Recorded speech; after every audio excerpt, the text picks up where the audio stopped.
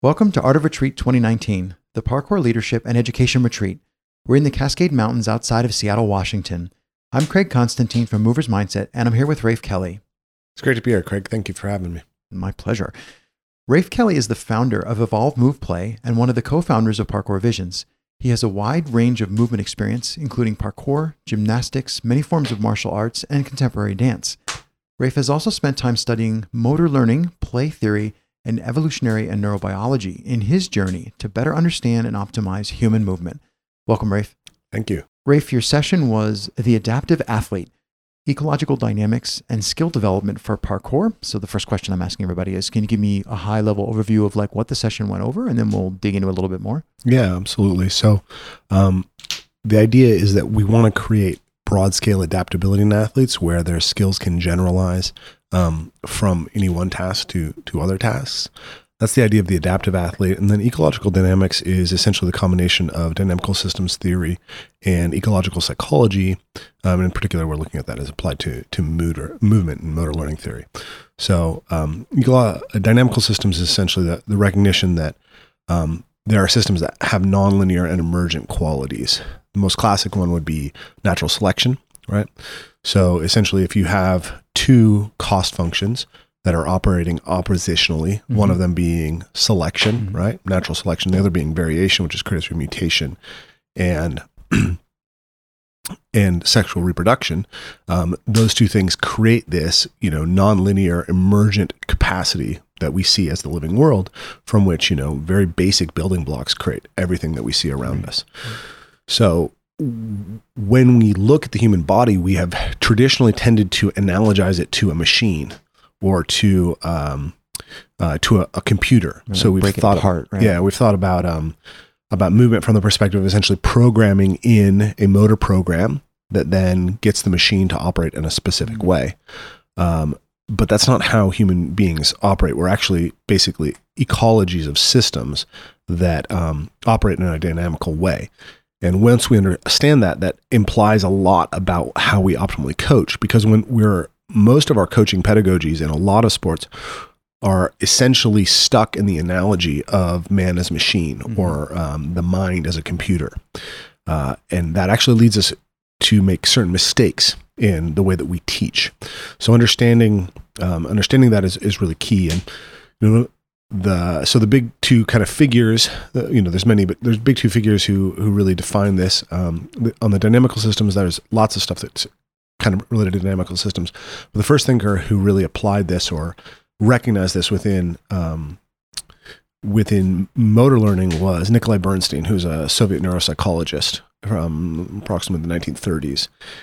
And he recognized that essentially, so under the kind of man as machine, mind as computer analogy, when we, what we do in learning a skill is essentially that we build a motor program that we're then going to apply, and that the body operates like a machine controlled by that motor program.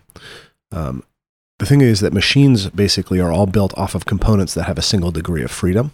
Right. So it can only do what it was built to do. It can only move in one way. But every aspect of the human body actually has many degrees of freedom. And so it can't behave linearly. And essentially, so he identified these as two core problems. One he called the problem of context conditioned variability. So this is a problem like in robotics, right? If you take a machine and you want it to have the ability to walk, you can program it with a walking gait, but it's very difficult to get a machine to walk over anything other than flat ground because it doesn't have enough degrees of freedom to actually adapt. And you mentioned that Bernstein was a neurobiologist. He was called a neuropsychologist. The neuro aspect of it strikes me as interesting because there's also the feedback systems. Like a lot of the balance control in walking doesn't involve your brain; it's lower spinal cord. And I'm just wondering, was that what drew him in there? Did he see that, and that drew him to taking apart the pedagogy because of how he saw neurology? Or I'm not sure. I haven't read him talk about that directly. I'm not even sure that level of kind of understanding of the nerves was present in the era that he was looking at. His big study was on blacksmiths, and his fundamental kind of observation with blacksmiths was that blacksmiths were incredibly precise in where their hammer landed, but they were actually hugely variable in the path that the hammer took to the landing. Oh, that's interesting. So if you imagine that man is machine, and again, the mind is computer, then the program should operate the same way every time if it's going to have a precise result. But it's precisely the opposite. And we see this actually in motor performance in general. What you'll find is that the more skilled an athlete is, the more variable the performance is. The performance, well, at least certain components of the performance are. And what you can think about that is that essentially there's many things that can disturb a motor performance. And so there's lots of degrees of freedom that you need to have in order to fluctuate in order to get to the core thing, right? So if you imagine that you're, I like to use the analogy of basketball. Maybe that won't be the best for people, but if you imagine you're dribbling up the court to shoot a basket, right? And, you're going a certain speed, right? And you have to stop and juke out the guy in front of you, get him to back off. You do that one time, you do it the next time, he bumps into you. You're going a little bit faster the next time you're doing this. There's so many variables that are happening. So you have something that needs to be stable, which is the release, right? And the body structure under the release. And of course, there's all the distances from the hoop, et cetera. And then you have all these components of the performance that have to be variable. So within motor learning theory, these are referred to as attractors and fluctuators. Mm-hmm. So to use baseball as an example, your hands have to be at a certain place in the zone at a certain time. But again, the pathway that takes you there has to be variable in order to allow you to respond to circumstances. Mm-hmm. It's the same thing with gait, right? If you're walking and you apply the same motor program every time, you would actually not be able to walk. And that's what happened when they started developing robotics. And AI and robotics is actually also another area that's been very informational in getting us to understand how actually the way that we build machines, it doesn't give them the adaptive abilities that human beings have. So when you take this, I don't want to say conceptual because it makes it sound like it's not necessarily true, but you take this this framework that you've got, and how do you, when you bring that into your session, do you bring it in as a mixture of lecture, or is it best to just take people out and can you actually unpack this idea physically in a session, or how do they learn it? So, I mean, that was a lecture that I gave. I'm expecting people to have a pretty good understanding of some pedagogy, but in my workshops, we go over these concepts. We don't dive as deep. But what we do is we essentially help people recognize the process of their learning and help people see how it might be different. So I'll give you a really classic example. So the big thing is if you tend to think of movement as a set of instructions, then your role as the coach is just to get the right set of instructions into the athlete's head. Right. But actually, an athlete is a self-organizing system. So what your role isn't so much to give them the right instruction, is to give them a context that allows them to self-organize effectively. A correct solution, because the correct solution is also not necessarily the same for every athlete. But a classic example of this is doing a quadrupedal crawl, right? Like hands and feet on the ground crawling. This is very common in lots of different physical culture, CrossFit, GMB, Ido Portal, whatever it is, and obviously parkour. If you put someone on flat ground and you ask them to do that, and you have a class of beginner parkour athletes, you'll find that at least 50% of them will adopt a ipsilateral crawl. When one hand moves forward, the same foot moves forward.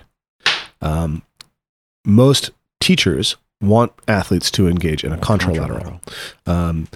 It is more stable, the contralateral crawl. Now, that's not to say that ipsilateral crawls are never useful, but there's reasons why people want that. Right. It's the same thing that we do when we walk. We move contralaterally when we're walking. When our foot moves forward, the opposite hand moves forward. So we use this pattern a lot in life. It's very important for neurological development. But for whatever reason, you put people horizontally, and all of a sudden that contralateral coordination is difficult for them to organize. Right. However, what I found was that when I took people into nature and I put them all in a tree and asked them to move quadrupedally, they'll automatically do contralateral. Because there's enough information in the environment to constrain the athlete and allow them to see the optimal pattern more effectively. So we'll make this point. Do you intentionally, because you're basically describing different attractors and like the way you described the basketball case, when you coach it, do you actually think like, oh, what I'm missing, I need a drill and these people are going to need this kind of attractor? Like, can you actually take it apart at that theoretical level and then assemble a delivery for them that way? Yeah, to some degree. Like, I think that we're always in the process of identifying these things. And I try not to be overly certain of my own knowledge, right? I think that one of the things that coaches really need to adopt is the Hippocratic Oath. First, do no harm. I think that actually people don't realize that how much interfering with someone's learning process can actually, we tend to think that because we know things, that we can help someone get better at movement just by talking to them or just by getting in their process. But a lot of times we actually do more damage than we do good. And so once you realize how many ways that talking to somebody, that instructing somebody can actually mislead them, you realize that your first job as a coach isn't actually to instruct. It's to create effective spaces. And there's kind of two components to that. One is the component of like setting up the tasks that will allow them to self-organize. And then the other is also just setting up the emotional space that will give them permission and give them a sense of social support that allows them to engage in a process effectively. But the process has to be self-organized. And there's really interesting research on this. So, I mean, we're kind of bouncing all over, but... Well, that's good because this is kind of a high density thing. But when you, something you said there jumped out at me, which is the idea of creating the emotional space. And my immediate thought was the people that you encountered here at Art of Retreat, it's decidedly more parkour centric. It's not entirely, but it's mostly those types of people. Do you find that they had a particular... I don't want to say a weakness, but were they drawn to the space, like the creation of the physical space, and maybe weaker on paying attention to creating the emotional space, or are they balanced? I'm wondering how that plays out, because that's an interesting aspect to parkour. A lot of people would say parkour really teaches you like emotional intelligence as well as physical skills, and I'm wondering like this could be a place where you could have a learned opinion of like, well, no, actually they're weaker on one or the other. Yeah. So actually this was a topic if my analysis even makes sense, right? That's funny because this topic came up in one of the workshops that I taught. So we did a workshop on what I call aliveness in parkour, which is... that's a good word. Sorry. I didn't interrupt you. That's a good word.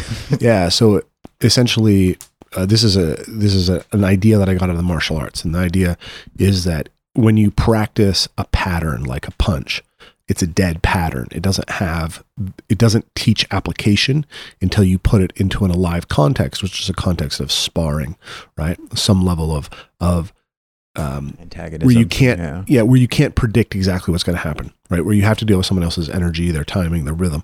And I believe that essentially if we want parkour skill to be functional and adaptable and to make us better, not just at jumping and vaulting, but make us better as athletes in general, we need to be doing the same types of things. So I did a workshop on this, and one of the topics that came up was that this switched parkour from being a parallel play to a partner play activity, and that this opens the door for a different kind of emotional exploration and development of emotional literacy. And so I love parkour. I love the solo art of going and looking at a jump and breaking it, and how that gives you this really interesting window into character. But I think fundamentally, most of our lives are actually social relational and interpersonal. Yeah, interpersonal. And if we don't have practices that translate the qualities that we're developing in our movement practice to something that we can use in that social relational arena, then we're definitely not serving ourselves as well as we could, right, at minimum. Rafe, one of the goals for the Spark Talks, and I've said this on a bunch of these now, is to actually spark either conversation or physical activity or new thinking in the people who are listening. So what we've talked about is a lot of really good ideas, but how do we get that to like gel in someone's head so that they do something different with it? Yeah. So I want to back up for a second and then I'll kind of get to the challenge. But I think that the first thing to realize is that fundamentally a movement practice is to serve your character. It's not for you to serve, right?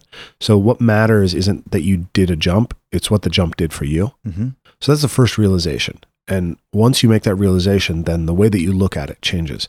And, maybe people are a little bit skeptical about that. But if you think about anyone who has a really long-term sustained physical practice that you admire, and you ask them the question, like, why do you do what you do? Right. You'll never hear them say something that's direct about the physical practice. Like you talk to like a black belt in jiu-jitsu and you're like, oh, why do you keep going back to jiu-jitsu? And they're like, well, I just need to learn the next choke. Like I've got 50 different chokes, but 51 is going to be cooler. Right. No, they always say, I feel like it helps me, it's really important for a community. Right. It makes Their me a answers stronger sound person. exactly like that. They never go, here's the answer. They go, well, it's a journey. It's complicated. Yeah. But it's always about personal growth. Mm-hmm. So I think that that's a really key thing to recognize is that what sustains us is personal growth. And, if we think about like, we can also look at this from another lens, which is like storytelling, right? You are interested in a story because the character transforms in a way that's relevant to you over the course of the story. So fundamentally, a story can be about dragons and knights, or it can be about, a little boy struggling with the death of his mother, right? And if that story contains something true and relevant about how that character develops over time that resonates in you, it will move you and it will be meaningful to you. And so you can think about your practices in the same way. You're trying to craft a story that allows positive and meaningful character transformation over time. So if that's the case, then there's two concepts that we've kind of played with here. One is, are you paying attention to that?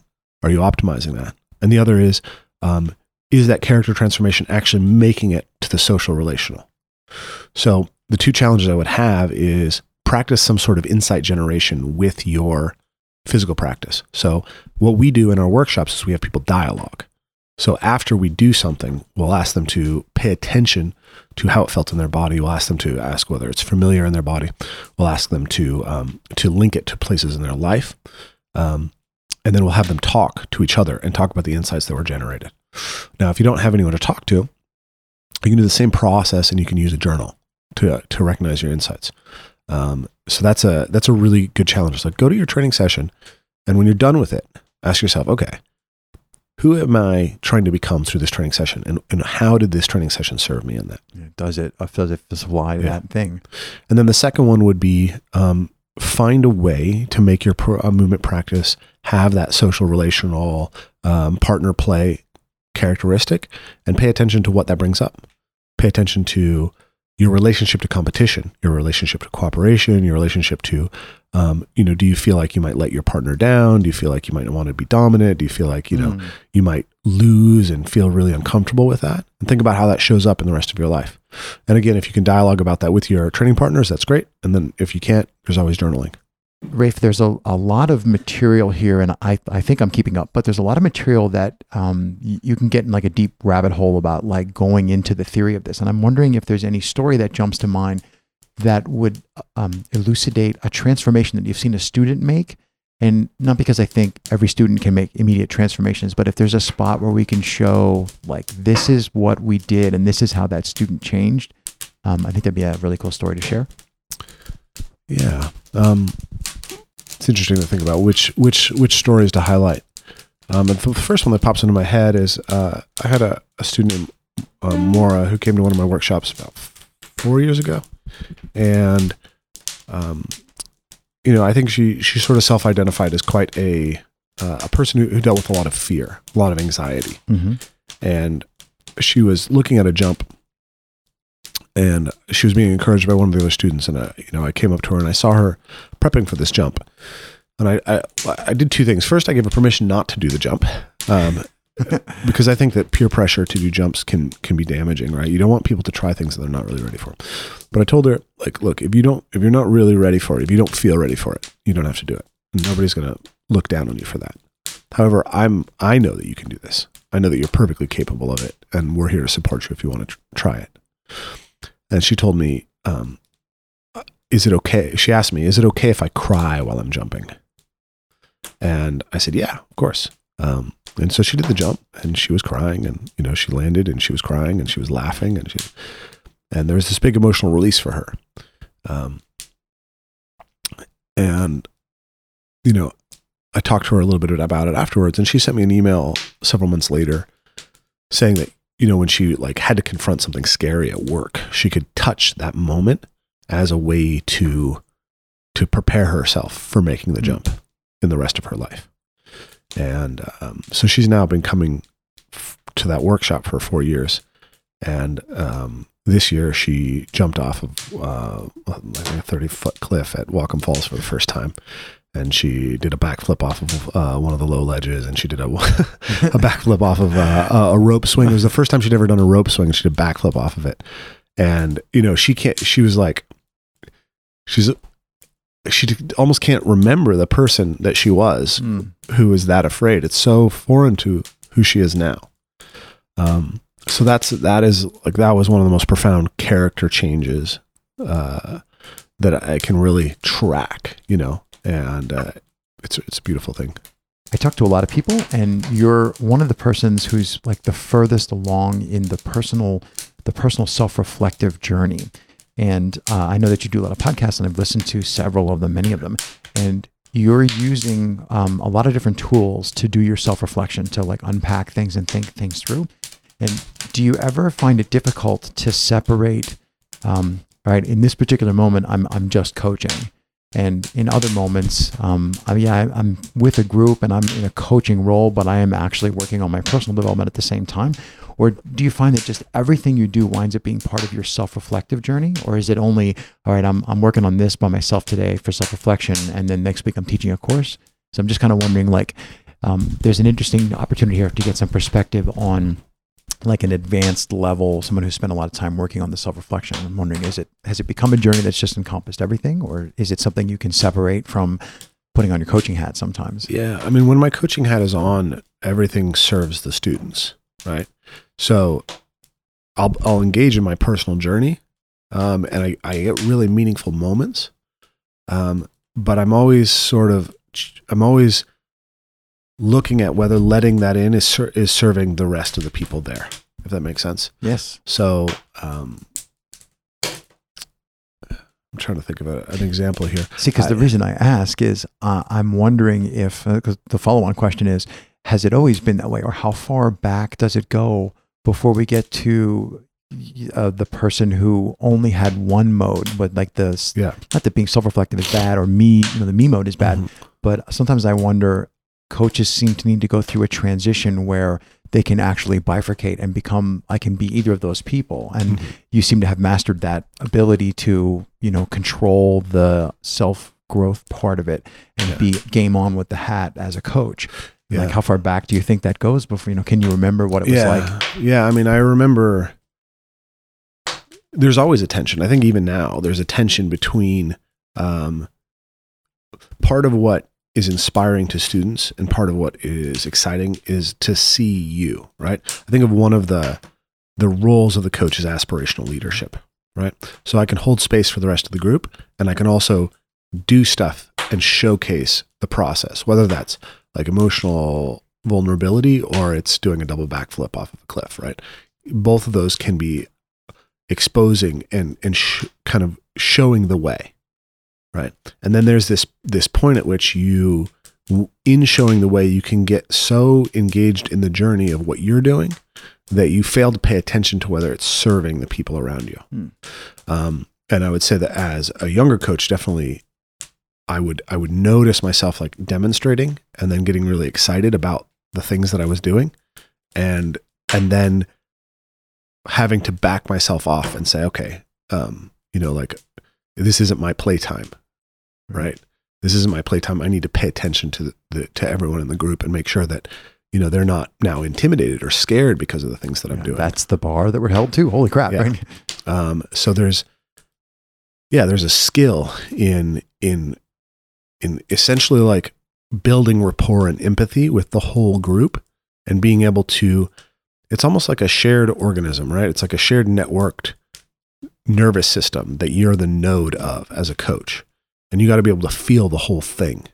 And then you have to be able to feel whether your role in that moment is backgrounded, or that role in that moment is foregrounded, right? So if I'm, so I mean, there's times when I'm teaching when I'm, like I said, doing a double backflip off a cliff, and it's like, I'm taking a moment to do something that's challenging for me. You know, the first double backflip I ever did off a cliff was at Return to the Source last year.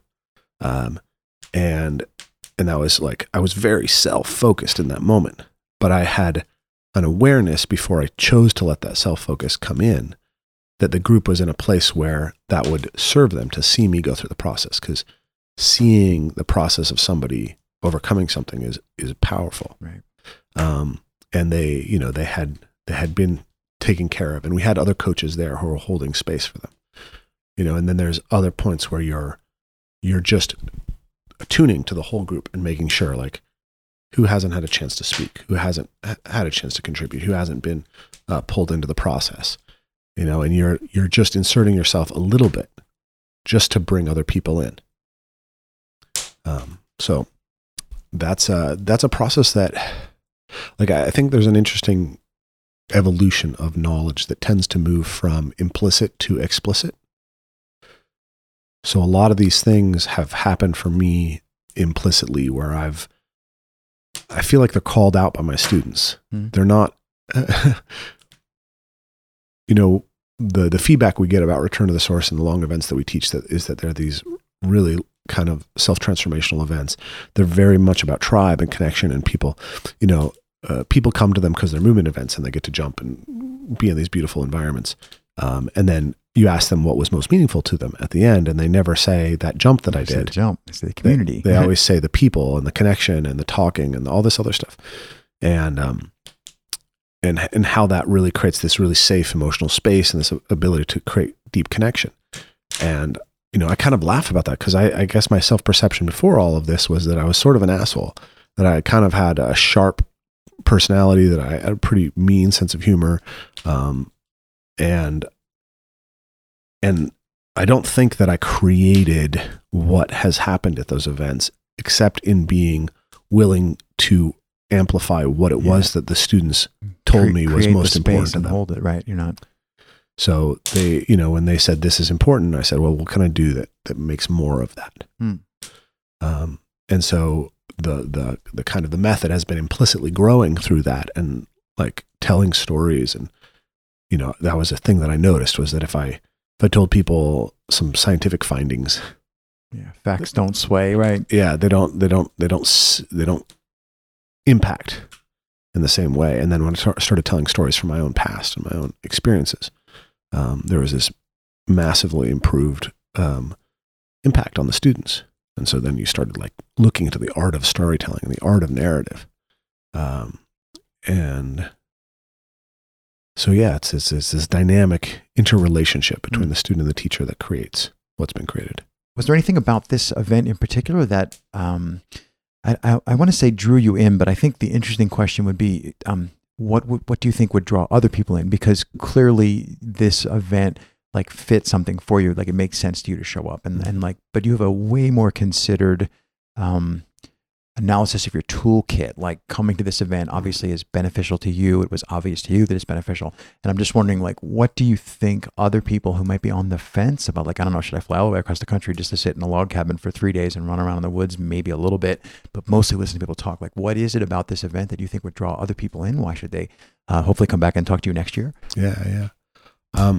You know, fundamentally, I think that we all need to engage with other people who are deeply looking at the questions of how to best practice whatever it is that we practice, right? So one mind is a very small thing, really. And when you can network your mind with other people who are trying to solve related problems and who are doing it in a, you know, a sophisticated and valid way, that's really valuable. And so this is an opportunity to do that. I'm mostly here as a teacher, less so as a student. For a variety of reasons, I'm not as able this year to engage as a student as I would like. But I want to, right? Like I see the people who are here and I see these things and it's like, well, yeah, I need to be a little bit better at this. I need to be a little bit better at that. Like, I'd like to understand more about body work. Brandy's doing some body work. Right. I need to understand lots more about business and sales funnels and, all this stuff. And there's people who are addressing that. I'm really interested in body mapping exercises and happy to see someone else's take on it. Even if you understand something really well, someone else's way of articulating it can give you an epiphany. And I think a lot of times that we look at events like this and we think, oh man, I know that stuff. Right. I know that stuff.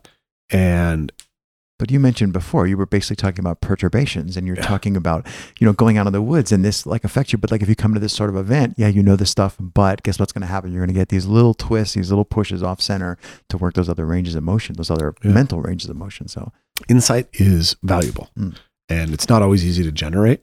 So if you can go into an environment that has a high likelihood of creating some novel insights for you, I think it's very valuable.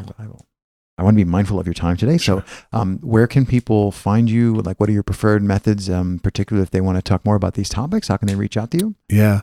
Our website's evolvemoveplay.com. There's a pop-up to jump on our newsletter. The newsletter is really where we'd like people to engage with us the most. We're trying to kind of orient everything through that.